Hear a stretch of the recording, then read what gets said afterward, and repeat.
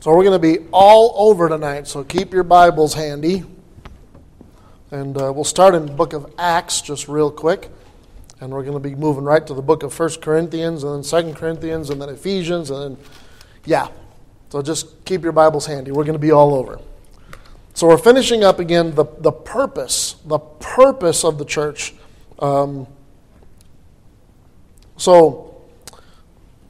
And we talked about a whole bunch of things already. So the New Testament church is to glorify God. We looked at that much through Ephesians, the book of Ephesians, the glorify God. Unto him be glory in the church by Christ Jesus throughout all ages, world without end. And then we talked about Ephesians 3:10, to the intent that now unto the principalities and powers in heavenly places might be known by the church the manifold wisdom of God. And we talked about that wisdom being manifested through grace, through God's grace. So we're to display God's grace. We are to evangelize the world. All right? So you all get it. That's what we're supposed to do. This stuff we're supposed to be doing. So ask yourself a question. What are we doing? Are we glorifying God? How are we glorifying God? How are you contributing to the church glorifying God?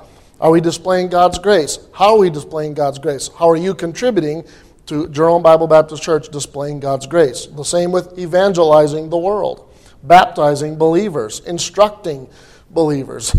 I don't know if you know it right now, but we presently have at least 4 unsaved people, self-admittedly unsaved people who are regularly attending church. At least 4, and I think more.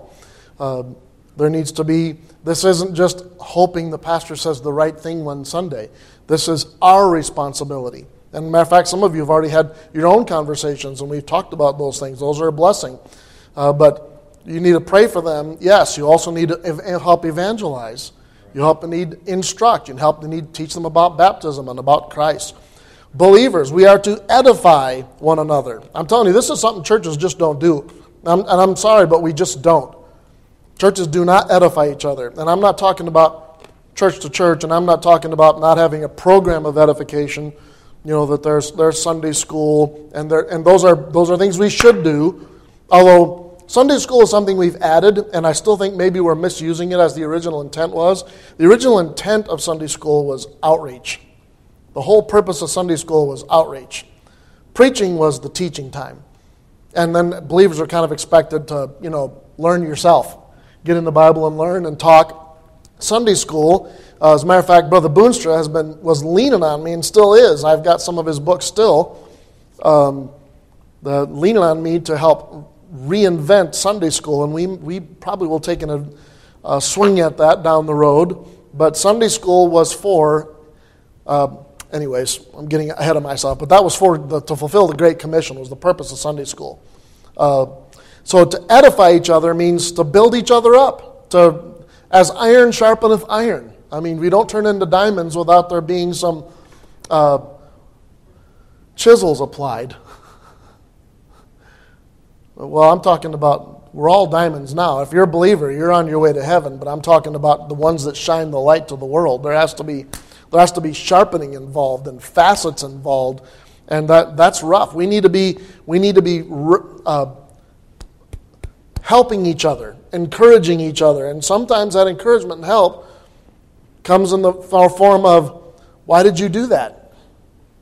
I mean, has anybody here ever played sports and not had another guy go, would you see what this guy's doing to you? All you need to tweak another step towards the baseline. Just one more step towards the baseline.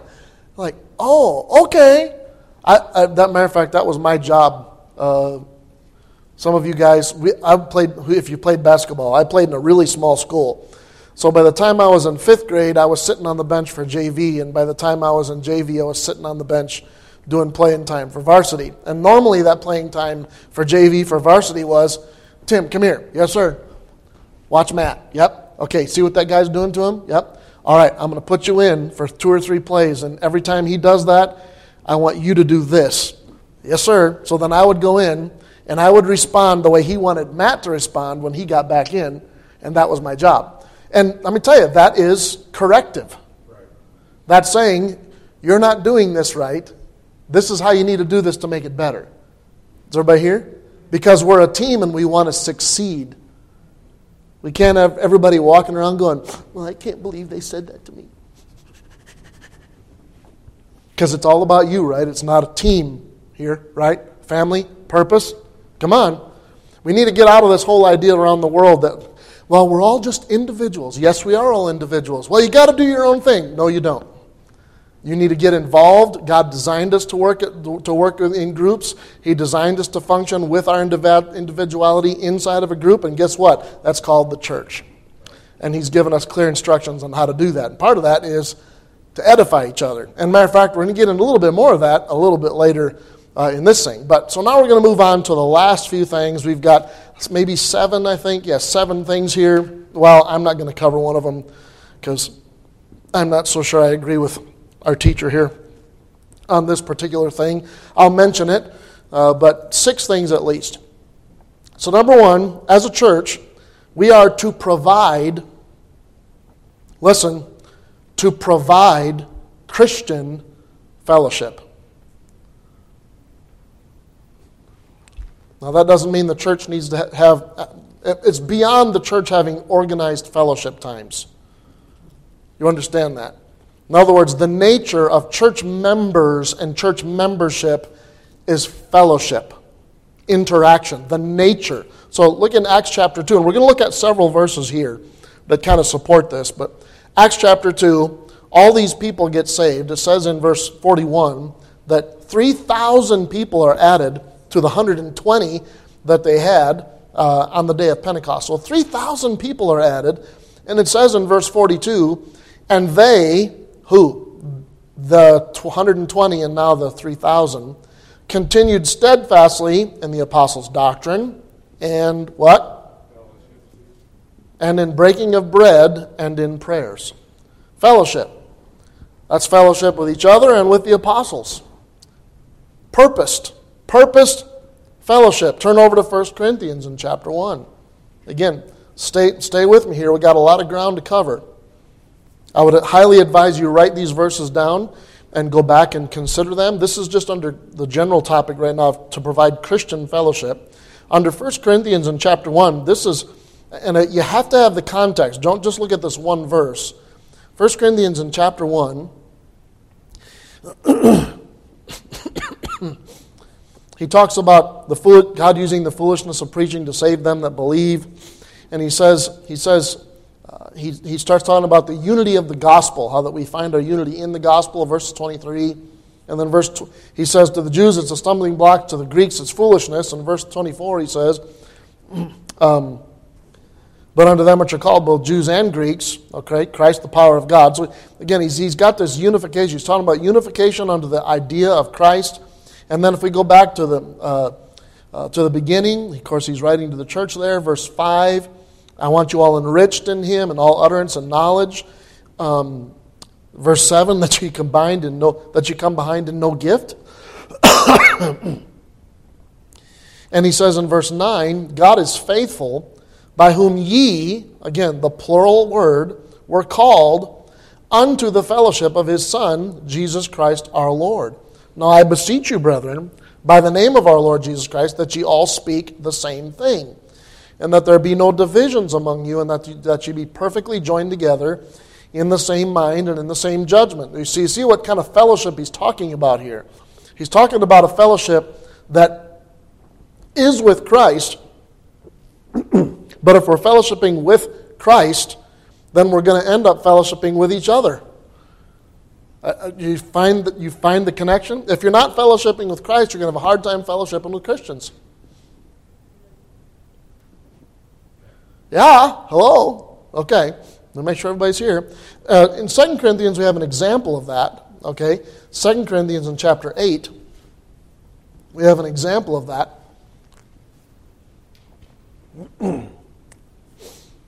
Where Paul is calling on another church. Remember, this is the 2 Corinthians chapter 8 and chapters 8 and 9 are where Paul is calling upon them to take part of the help of the gift of the saints in Jerusalem.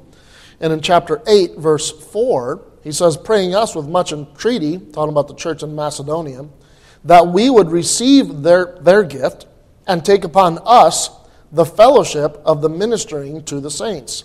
And this they did, not as we hoped, but first gave their own selves to the Lord.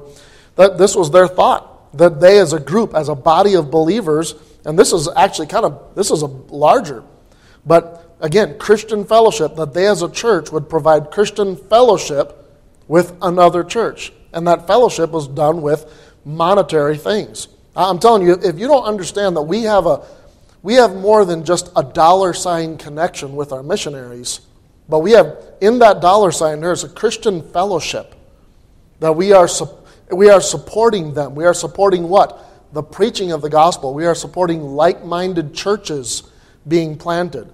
It's why I'm careful about missionaries that we support. What if the Lord was to move one of you all to one of these countries?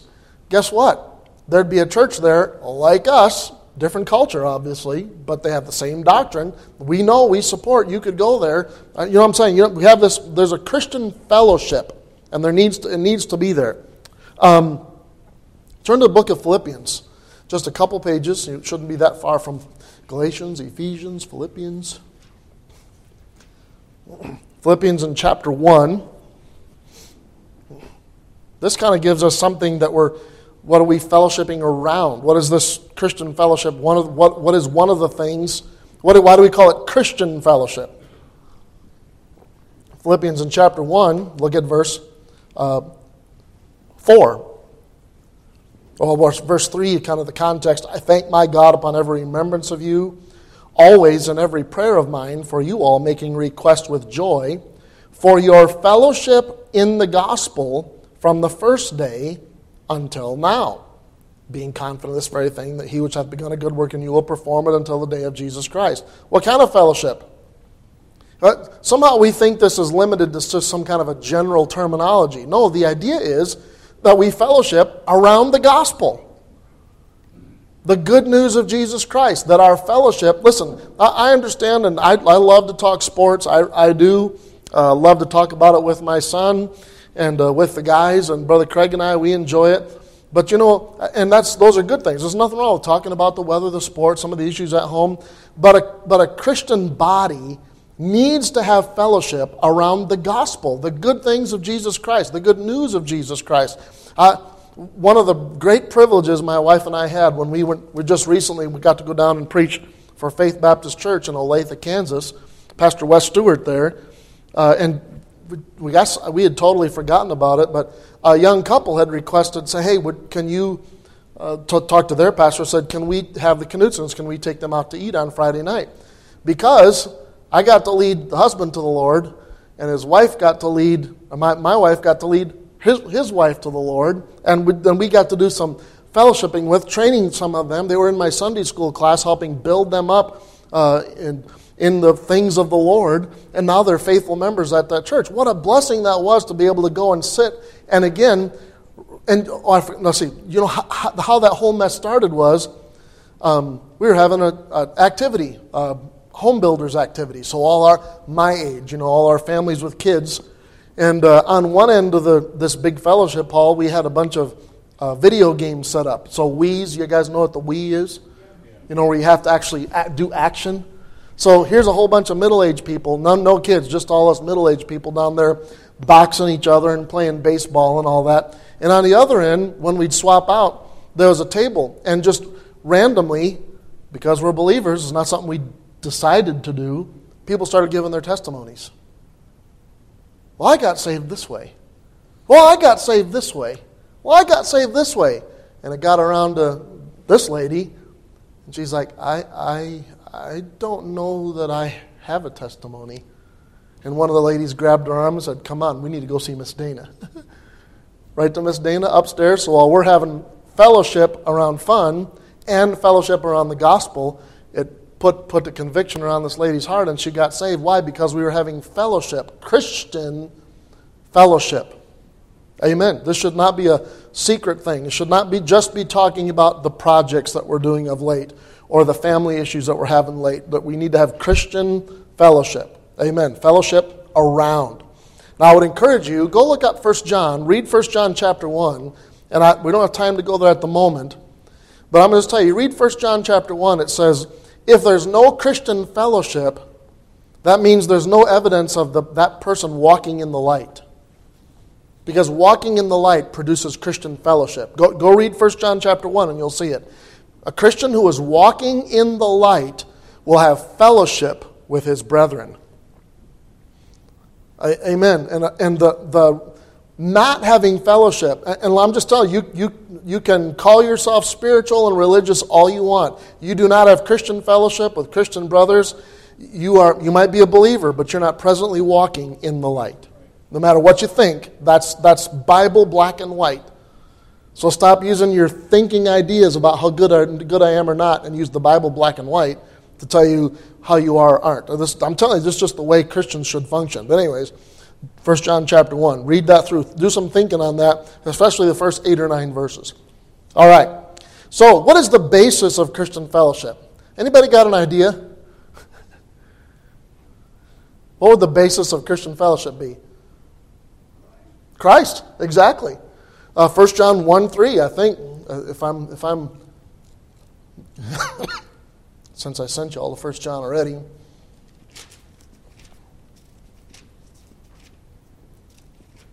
First John chapter 1 and verse 3.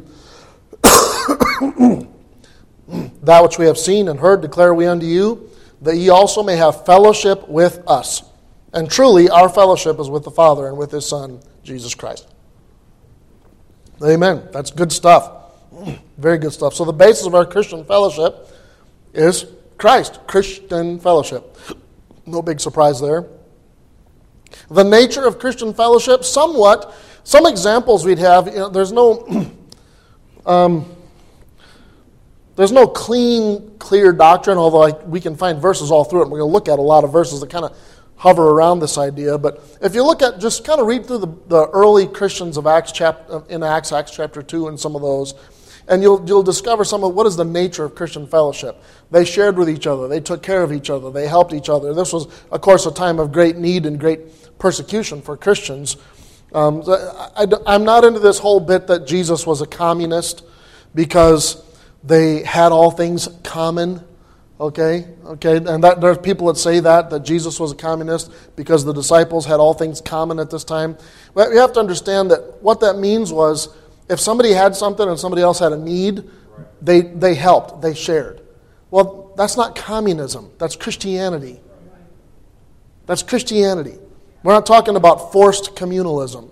Okay, we're talking about God working through the nature of heart. It does not mean that everyone suddenly had the same median income because they all just started sharing their money. That's not at all what happened there. But those who had great money, they were able to give more. Those who had less still gave. There was no less of giving there. But anyways, the nature of Christian fellowship obviously is there's a sharing there. There's a bearing one another's burdens. I would encourage you, when you're reading through, when you're thinking about Christian fellowship, read through the Bible, and when you see verses that talk about our interaction with other believers, understand that is teaching us what Christian fellowship is supposed to look like. How do we bear ye one another's burdens? Well, I'm telling you, grabbing up your prayer list and praying for your friends, or praying for your fellow members, literally, actually praying for them, and then double checking every once in a while. Hey, how's this going? I'm telling you, that sometimes that's as much as you do. Sometimes it's just sitting with someone while they're crying. You don't have to have, nice little words to say. As a matter of fact, often it's better not to say anything. Just be there. You know what I'm saying? If they joy with them. How awful it would be for, like Brother Whitaker over there. Man, God is just doing some amazing things over there. I mean, doing things I'm looking at it going, dude, that is amazing. I can't wait for that to happen here. But how awful it would be for me to go, well, how come God's not doing that here? He calls me and says, God's doing this, God's doing that. Well, great, good for you. Is that Christian fellowship? You hear what I'm saying? No. Christian fellowship means, man, God's doing good things. I'm going to joy with their joy. And as a church, that needs to be done that way as well. But anyways, so read through when you're thinking about what is the nature? What does that mean, Christian fellowship? What is the destroyer of Christian fellowship? You all know this. It's not hard. 1 Corinthians 10, Matthew 18. What is the destroyer of Christian fellowship? What's that? Well, what destroys your fellowship with Christ? sin. And remember, the basis of our Christian fellowship is based upon our relationship with Christ. So therefore, sin is something that will destroy Christian fellowship. Have you ever had a friend or a neighbor or a family member, and they start telling you about what's going on at their church, and you're like, that's messed up. You hear what I'm saying? That ain't right. That's messed up. What's going on? Do you hear what I'm saying? I know I have been in a church where there's a guilty conscience. The church had a guilty conscience. And you could feel it. You couldn't tell what it was about, but then nobody wanted to talk. As soon as church is over, poof. They're all gone, no fellowship, nobody wants to show up at fellowship. Why? Because there's a guilty conscience. There's sin somewhere in the church and somebody knows about it, and it's unconfessed. And so it prevents the fellowship of the church body. Amen. If you've got things in your heart that it could be hindering your fellowship with the church. Amen, and with other believers. If you find yourself consistently making friends of lost people and not being able to make friends of saved people, that's a problem. That's a problem. That's a problem. That's an evidence of something most likely in your life that needs to be taken care of. The destroyer of Christian fellowship is sin. Number 4, the responsibility. So grab your Bibles. I'm not going to be able to talk here consistently. I'm going to just cough and cough and cough. So I'm going to give out some verses. So I need somebody to look up John 3. So who's going to look up John 3 for me? 23 and 24. Brother Craig, okay? John 3, 23 and 24, Brother Craig. I need somebody to look up Galatians 6:2. It don't matter. So Galatians 6:2. Ladies, guys, kids, it don't matter. I just need somebody to read the text for me. So Brother Jerry, Galatians 6:2. I need somebody to look up Romans 14. Okay, Miss Kelly, you've got verses 13 and 19. So Romans 14, verses 13 and 19. I need somebody to look up James 5:16. James 5, okay. Brother Greg, James 5:16. Okay. I need somebody to look up 1 Thessalonians 4. 1 Thessalonians, Miss Giselle, 1 Thessalonians 4:18. If you're feeling really good, you can add 5:11 to that. Okay, we've already talked about edifying, so I won't cover that. I need somebody to look up Romans 15:14. Romans 15:14. Who'll read that one for me? Brother Allen, Romans 15:14. Okay, and this will be a fun one. Ephesians 5:11. Who can look up Ephesians? Brother Andy? Ephesians 5:11. Okay. And I'm going to go to a passage here in a minute here. I'm going to have you all read these verses, and then you're going to tell us what are the responsibilities of Christian fellowship when we read these verses. Okay? So we'll just start with the person who's reading it. What does it seem like? What is the responsibilities of Christian fellowship? So we're going to start with John 3, 23 and 24. Brother Craig, if you'd read that good and loud. And John also was baptized in Cana near the Salem, because there was much water there, and he came and was baptized. But John was not yet cast away. No, that's not the right verse. I wonder if that's supposed to be 1 John. I bet you that is. Of course, it's one of the ones I didn't look up. It catches me every time. Yeah, that's the one. Yep. 1 John, Brother Craig, my bad. I'm going to correct that right now while I got it. Yeah, 1 John 3, 23 and 24. 1 John 3, 23 and 24. This is his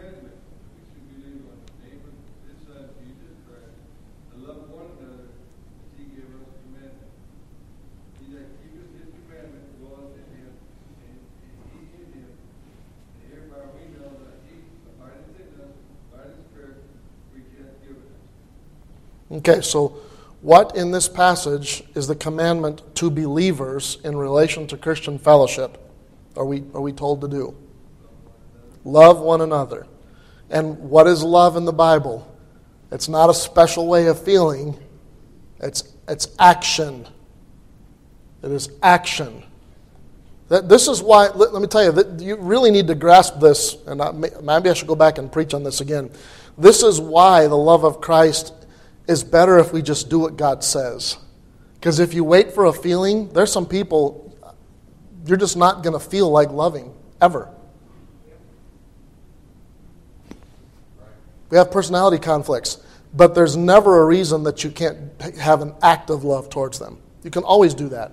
And you know how to do that.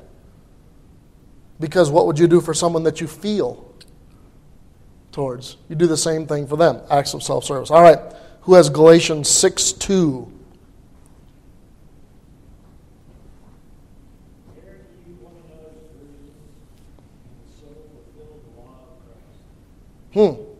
Any guesses? Now, I want to. This is a hard one. Okay. So, the command there is that we're supposed to, if we see a brother with a burden, it's not to make sure everyone knows I have a burden. Right. Now, at the same time, if you're at your wit's end, this is the place to be. Did you understand that? If you just don't know what to do anymore, this is where you come. You come to the body of the believers who are following Christ. You don't go to Dr. Phil or the bookstore or Oprah. You come to the body of believers. This is where you find Christian fellowship and encouragement and edification. And at the very least, you get a group of people who will sit and pray with you. You don't go from church. You come to church. Church is for needy people. It's not for the perfect. It never has been. Bear ye one another's burdens. Amen. We ought to bear one another's burdens. And that's all kinds. Amen. Who's got Romans 14, verses 13 and 19, Miss Kelly?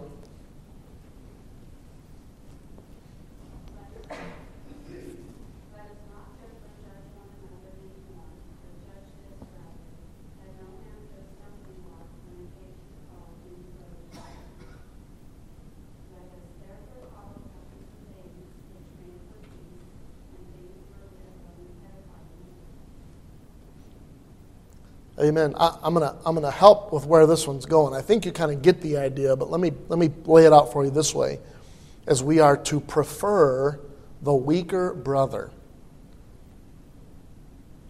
And it's interesting, if you read that passage, it doesn't always make it clear who is the weaker. If you think you're the stronger, then the other person is the weaker. Do you understand that? The idea is that you make for things with peace for them. You don't try to argue. You don't turn everything into an argument. You don't turn everything into a disagreement. You turn it into, how can I be a help? I just remember even here, Brother Luke and I having this conversation just the last time we were here in this room, talking about certain things that when we're with certain people and they would have issues that we just don't do those things. You know, there's words that might be acceptable at my house. Other people might have an issue for it. Why would you just purposefully tromp all over something they have trouble with? You know what I'm saying? Is everybody here? Well, I got to guide my life, but what everybody else wants. That would be the selfless thing to do, would it not? Do you think Christ, that was just, he really wanted to go to the cross? Just his favorite thing ever was to get crown of thorns bashed on his head, nails punctured through in his, right? That's what he wanted, right? No, he did that for us. And we can't just put up with, not saying a certain Christian slang word or listening to certain music when other people are around or whatever. Do you hear what I'm saying? Is everybody here? Okay. Prefer the weaker brother. All right, who has James 5:16? Confess your faults one to another and pray one for another that you may be healed. The effectual fervent prayer So there's a couple things in there, but what would you say the predominant thought of the verse is about? Pray for each other. Pray for each other. I love how it starts off with confess your faults one to another. I'm telling you, there's nothing greater than to know you're struggling with something deeply and really want to get rid of it and just are upset with yourself. And I just don't understand how come I can't beat this. Than to have another brother walk up beside you and go, I know exactly what you're feeling. I know Can we just pray together about it? Because I'm fighting the same thing. Do you know how much encouragement that is? Instead of over there going, well, they're better than me and they're better than me. No, they're probably struggling with some of the same stuff you are. Confess your faults one to another. That's, again, that broad spectrum. Amen. Pray for each other. Pray for each other. Well, that means I might have to open up and tell somebody that I got faults. You don't think they got a picture of that idea already? Yeah, but I don't want to admit it. Well, that's fine. You're missing out on sitting down with somebody who might love you to death and pray for you and understand exactly. There's nothing new under the sun. They might understand exactly what you're going through. Amen. All right, who has 1 Thessalonians? Is that you, Miss G? So 4:18 and 5:11, if you don't mind.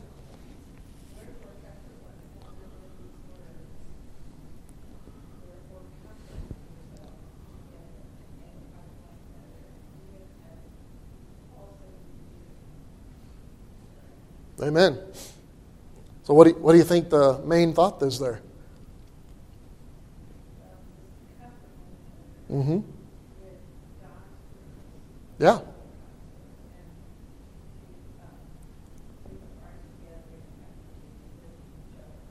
Yeah. Comfort and exhort. You think about soldiers on the front lines of a battle line. They might holler at each other, but usually it's because that's the language they're used to. But it's usually in helping them do what needs to be done on the field and helping them to, because you know what? This life is full of hardships. And there's a lot of other stuff we'd rather do. There's a lot of stuff we don't want to do. Comfort each other. Help each other. Admonish each other. Exhort one another. You can do this. Come on. You've got this. It's okay. You're going to make it. You can do this. This one of my favorite phrases. You know those things that your parents say that drive you nuts? And then you get old enough going, I can't get it out of my head now, but now I'm beginning to see it's right. My dad had this thing he always used to say. I'd be in the middle of something going, and he'd say, this too shall pass. You're right. You're right. It doesn't last forever. Comfort one another with these words. And use Bible to do it. Don't use platitudes. And listen, be careful. I love social media is a great way to communicate. It's also a great way to misuse Scripture beyond belief. Beware of meme use of Scripture.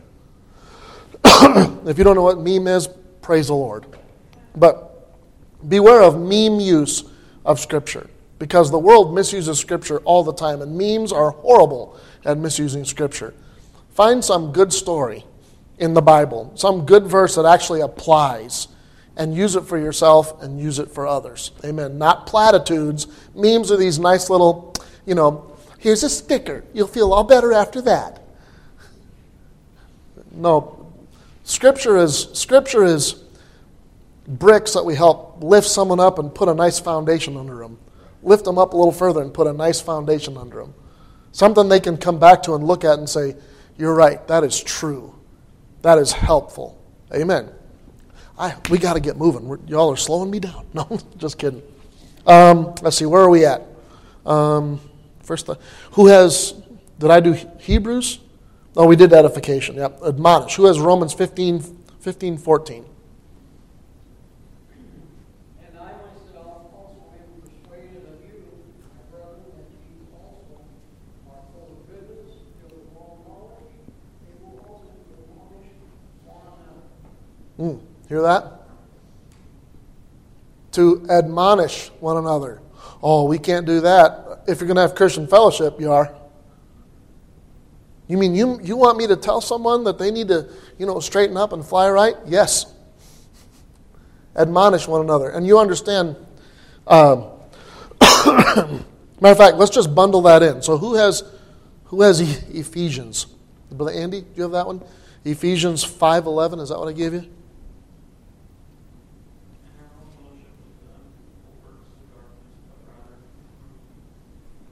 Reprove. We have to admonish each other. When we see works of darkness in each other, we need to reprove them. Okay? Now, John 13:14. I'm gonna read this verse to you. I started looking around and lost my place. So John 13:14 Jesus says, "If I then, your Lord and Master, have washed your feet, ye also ought to wash one another's feet." You understand that Jesus is making a bigger picture here. Okay? The picture of washing feet is that they have walked through the world and their feet have gotten dirty by walking through the streets of the world. And when they came into fellowship with each other, they stopped at the door and they washed each other's feet. They helped cleanse off some of the dirt that they'd picked up from the world. You are picking up dirt from the world all the time. This world is constantly trying to conform you. Every movie you watch, every book you read, every billboard you see, every radio program you listen to. I mean, it's nonstop. Now, does that mean it's all, wicked and evil and we need to go run up on the mountain? No. It's the cost of being believers in the world. You are going to get dirt on you. And every once in a while, somebody needs to come along and say, your slip is showing. Your dirt is showing. Okay, we need to, hey, we don't need that kind of language. You need to, we don't believe in that kind of stuff. I had a whole conversation about this riding with a bunch of kids, and they're all talking about this TV show. A bunch of college-age kids, and all talking about this TV show, and I just wasn't saying anything. And all me saying, how come you haven't said anything? He says, because I don't allow that show at my house. Well, why not? I says, because it's full of innuendo. The show is full of innuendo. Then they had to explain what innuendo was. That's great. Bunch of college-age kids, oh. And then they're going, oh, you're right. It is. It's like, yeah, not that it's completely wicked, but why do I need to have that in my house when my brain runs that trouble anyways?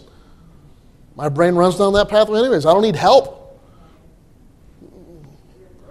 And it was all. I wasn't trying to rebuke them. I just was like, no, I just don't do that. And you could see them going, oh, maybe help just knock a little bit of dirt off. At least you can be aware that you are. Listen, it don't matter how long you think you've been saved or a believer. You are being affected and imprinted on by the world, and there's some dirt that needs to be cleaned off sometimes. Amen. So wash each other's feet. That's what that admonishment and rebuke is. It's not this thing where you walk around going, bless God, I'm the standard around here and you got to match up with me. No. The idea is, oh, you got some dirt. Oh, me too? Oh, yeah, let's get that washed off. Here? Okay, anyways.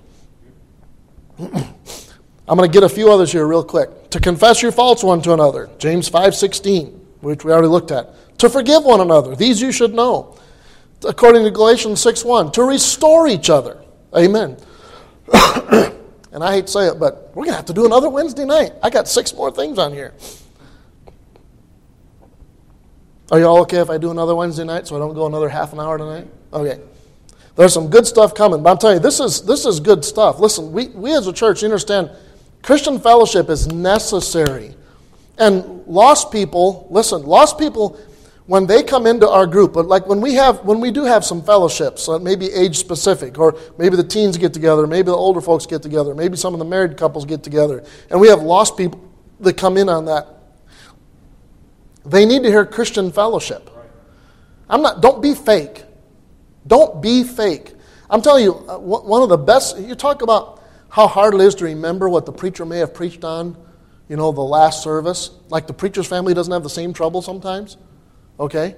You want to know how to help cure that? Talk about it. Talk to your kids about it. Well, did you hear what the preacher said about this?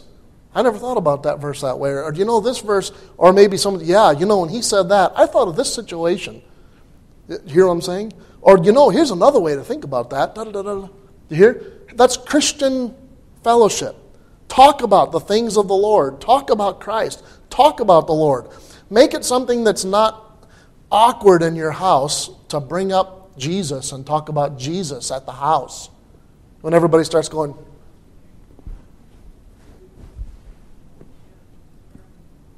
I'm not saying that's all you got to talk about, but if you're going to talk about football and it be okay, it should be just as okay for you to talk about. One of the greatest things ever is to have my kids now, the older kids, Autumn call back and say, just the other day, is it true that the whole thing about bunnies and Easter eggs, that's like from worshiping the god Ashtoreth? I'm like, yeah, Ishtar, Ashtoreth, yeah. Wow. As we start talking back and forth about, well, that's why I'm not too big. Yeah, we don't do bunnies and eggs and all. Now we might do something around our house because it's chocolate, kids like chocolate. But that's why I'm not going to have our church go do Easter egg hunts. Why would we practice and thing that they used to worship the goddess Ishtar with? If you want to do it at your house, great. Why should our church do that? You know what I'm saying? And then I hear my son call back and he says, boy, I'm enjoying this class. I said, really, what part about your class are you doing? And hearing him say, well, I like this part, and we get into talking about the things of the Lord and talking about things of preaching. That should not be awkward at your house. It should be a part of it. And if you need to change the culture, dads, change the culture.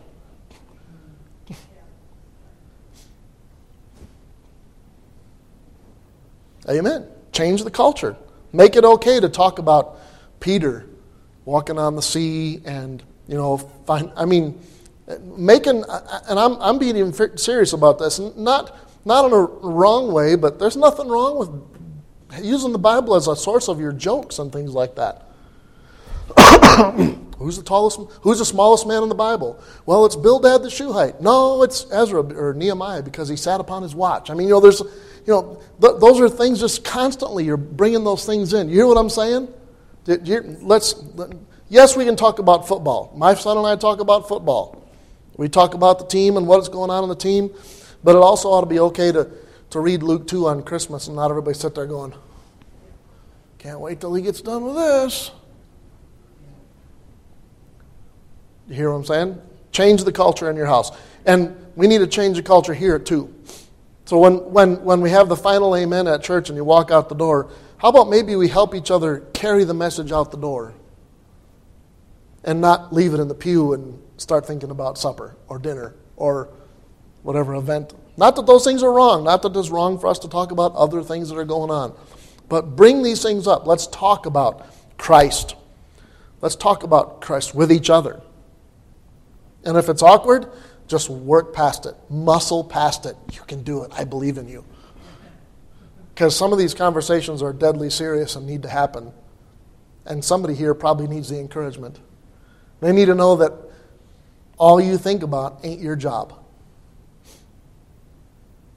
Did that make sense? Or whatever else it is. Amen. God is good. Let's encourage each other in Christian fellowship. Let's help provide it for each other and for those around us. Father,